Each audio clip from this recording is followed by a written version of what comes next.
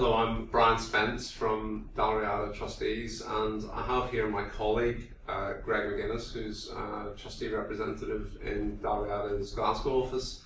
And what we're going to talk about today is the new accredited professional trustee framework that has been developed over the last few years and was launched early in 2019 with a view to being implemented. We think now, probably Greg, the latest we think is probably early 2020. Yeah, the latest intelligence is that they're trying to have a class of accredited people all to achieve at the same time, so no one gets brownie points or bragging rights out of being the first accredited trustee. The plan is to have the first class coming through at the beginning of next year. So Greg, you were one of the early adopters of the award in pension trusteeship, so you had no worries in terms of an additional exam to sit to become an accredited trustee? Indeed, I almost as in a test basis sat the exam a couple of years ago when it was first released, and part of our continuous role as a trustee, a professional trustee, to make sure that our co-trustees keep up with best practice, knowledge and understanding. I always took the test of doing the exam so that I could then market it to an extent to co-trustees. Well, I have to say, whenever I saw the exam was a requirement, like a number, even though I've been working as a trustee for many years, like a number of our colleagues and other trustees in the business, I hadn't actually done any form of exam for some years. But I bit the bullet and sat it in March, thankfully, successfully. It was an interesting having done an exam for a while, but my observation on it was that it's a really good idea to have a basic, like a driving test. Mm-hmm.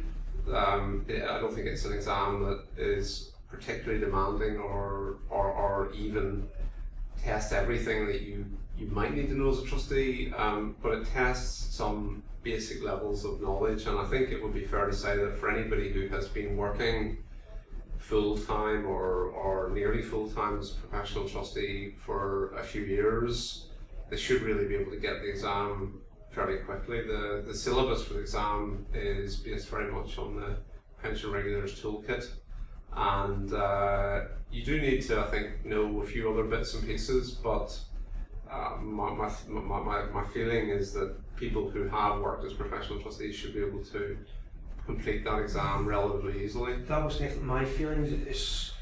It may take a little bit of work for the less experienced. In the modern world of professional trusteeship, we tend to have more of a range than we ever have, including within our own firm. We have people who've primarily from an accounting background or legal background that maybe don't have the traditional experience in the wider pensions environment, which works in a multidisciplinary firm like ours, but they may have needed slightly more work just because they've not lived and breathed it for decades like we have. Yeah.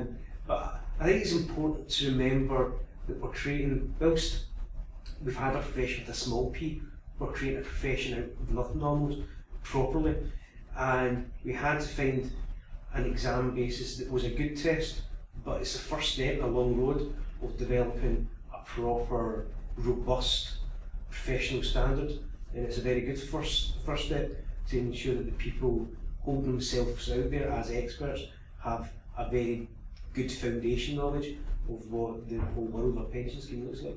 Certainly it should be something, I think, that anybody who really has proper experience shouldn't be dissuaded from doing the exam. I think it's something that a little bit of working through the toolkit and just making sure that your knowledge is up to date in a few areas, just in case it slipped.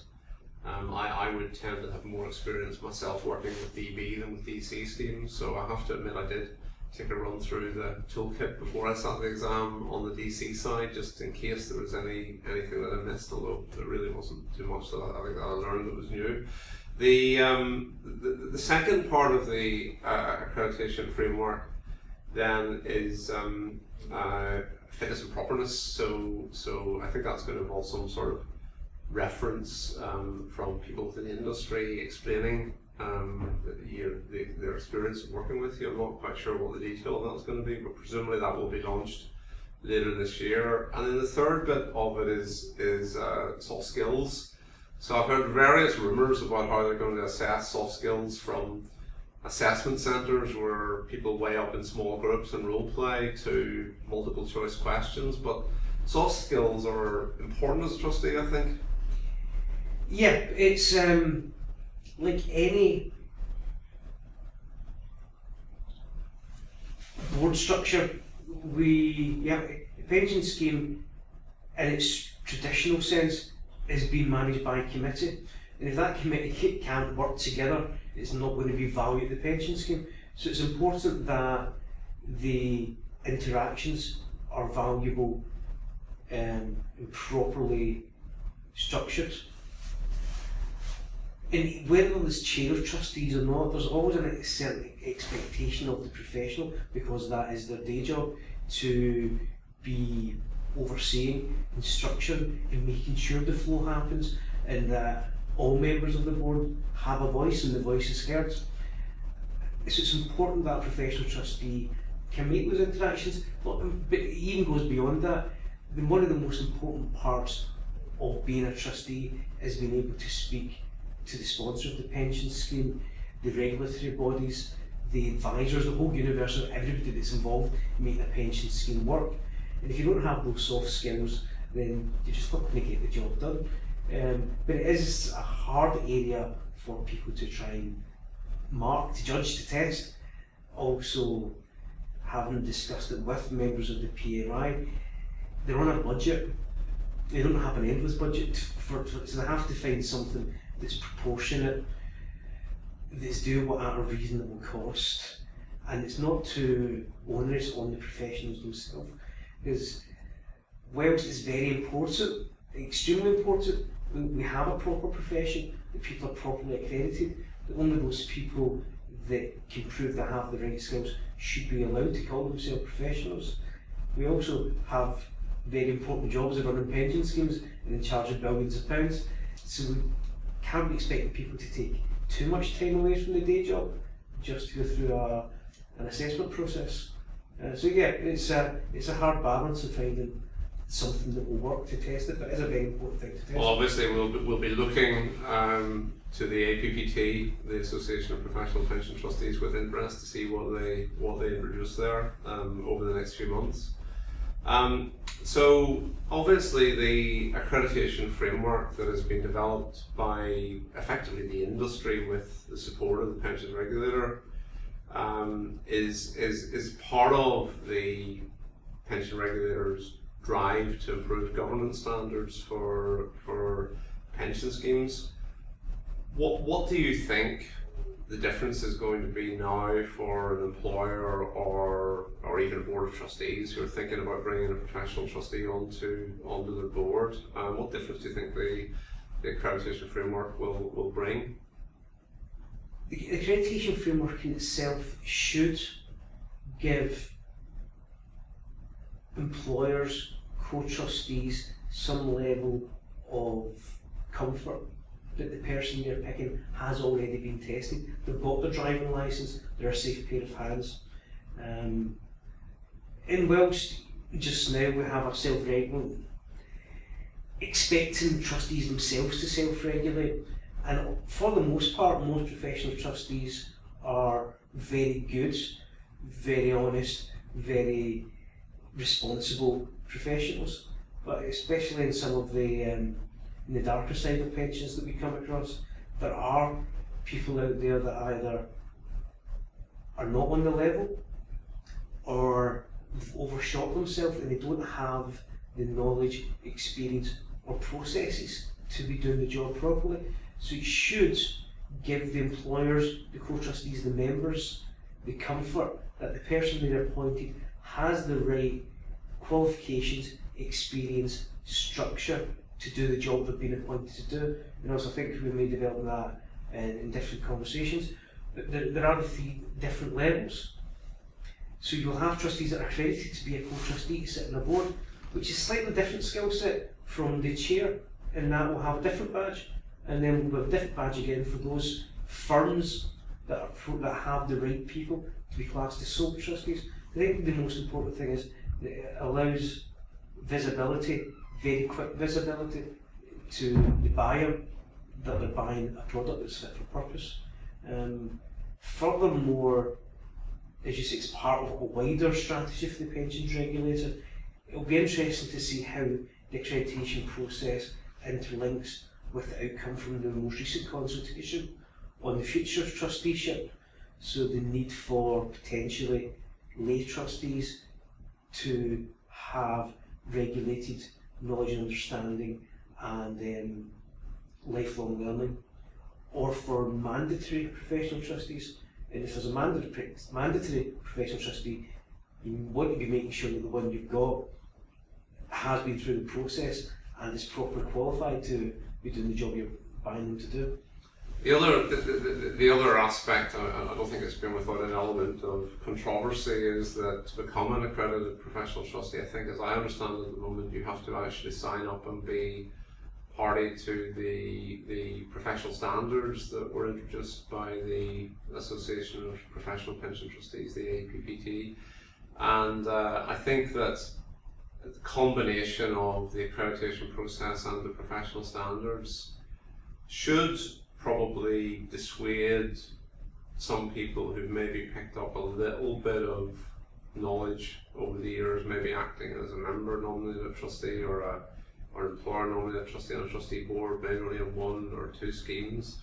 It should maybe dissuade people like that from adopting professional trusteeship as maybe a little bit of a end to their career, ease down into retirement, do a few hours a week because I certainly think that kind of casual approach to becoming a professional trustee, in at least nominally so, hasn't done our industry any particularly good in recent years, and I'm hoping that people will either say, hey, this is something that is worth spending time on. I'm going to invest in it. I'm going to invest in myself. I'm going to get myself up to the right standard, or I'll maybe do something else. And I think that has got to be a key part of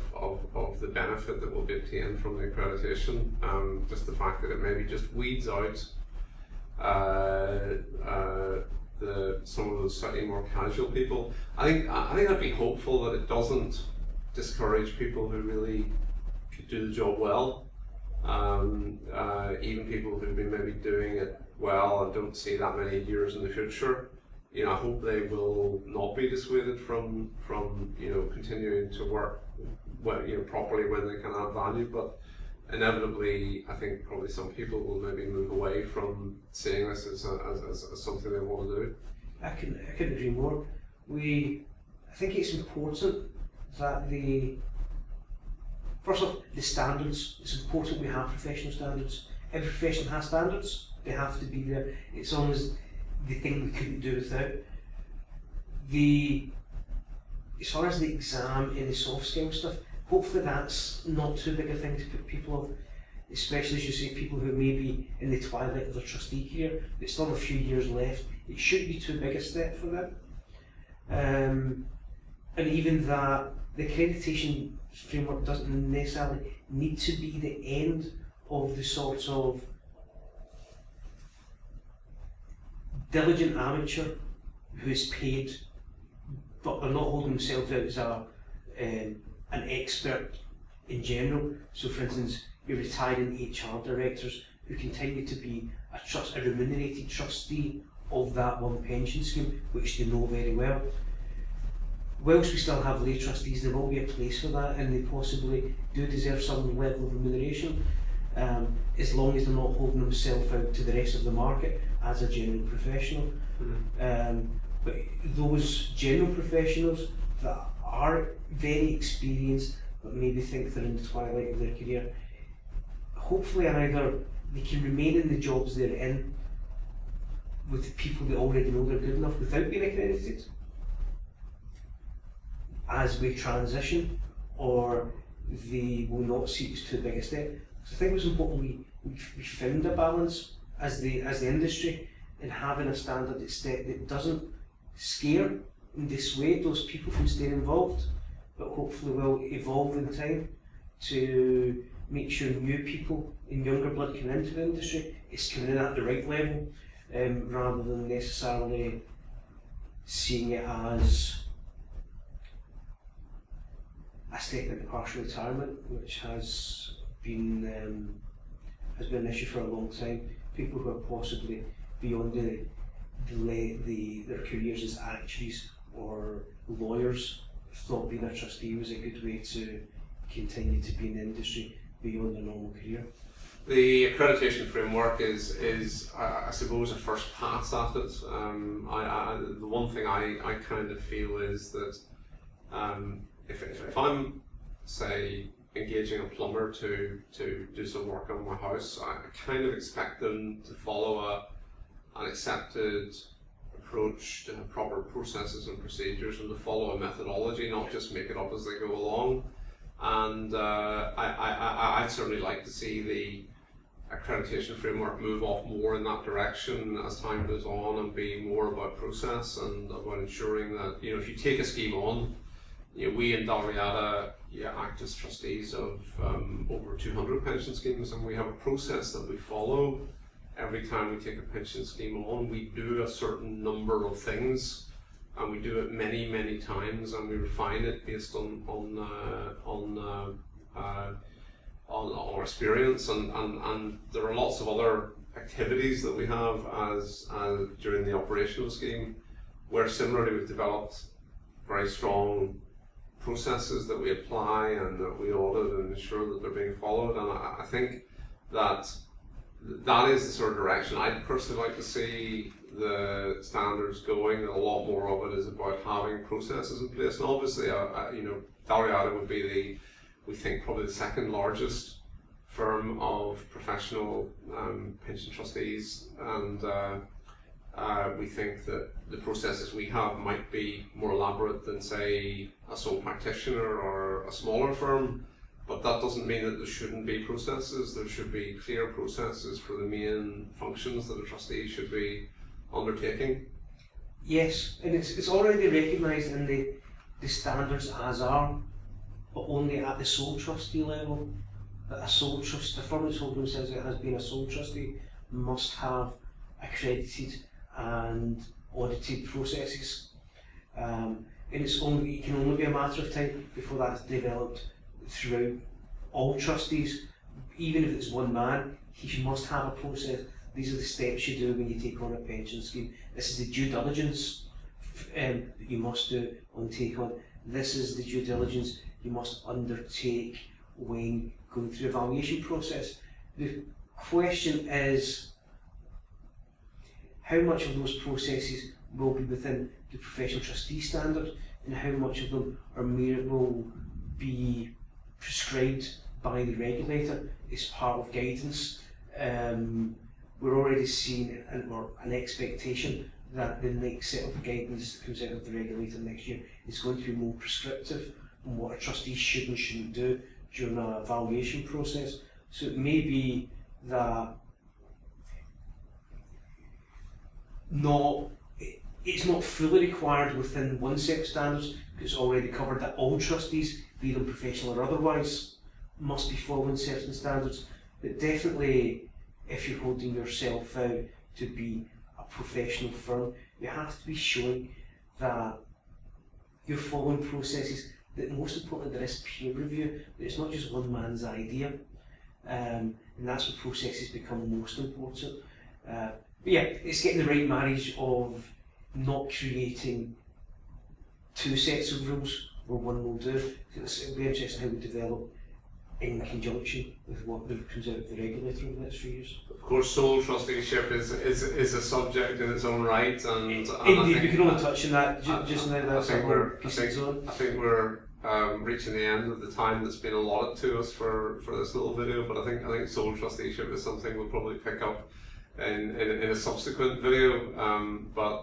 Anyway, if anybody's been listening, I hope you found this discussion useful, and we will be producing a few more videos on the subject of trusteeship and the strengthening of governance standards as the situation develops over the next months and years. And thanks very much for listening. Thank you.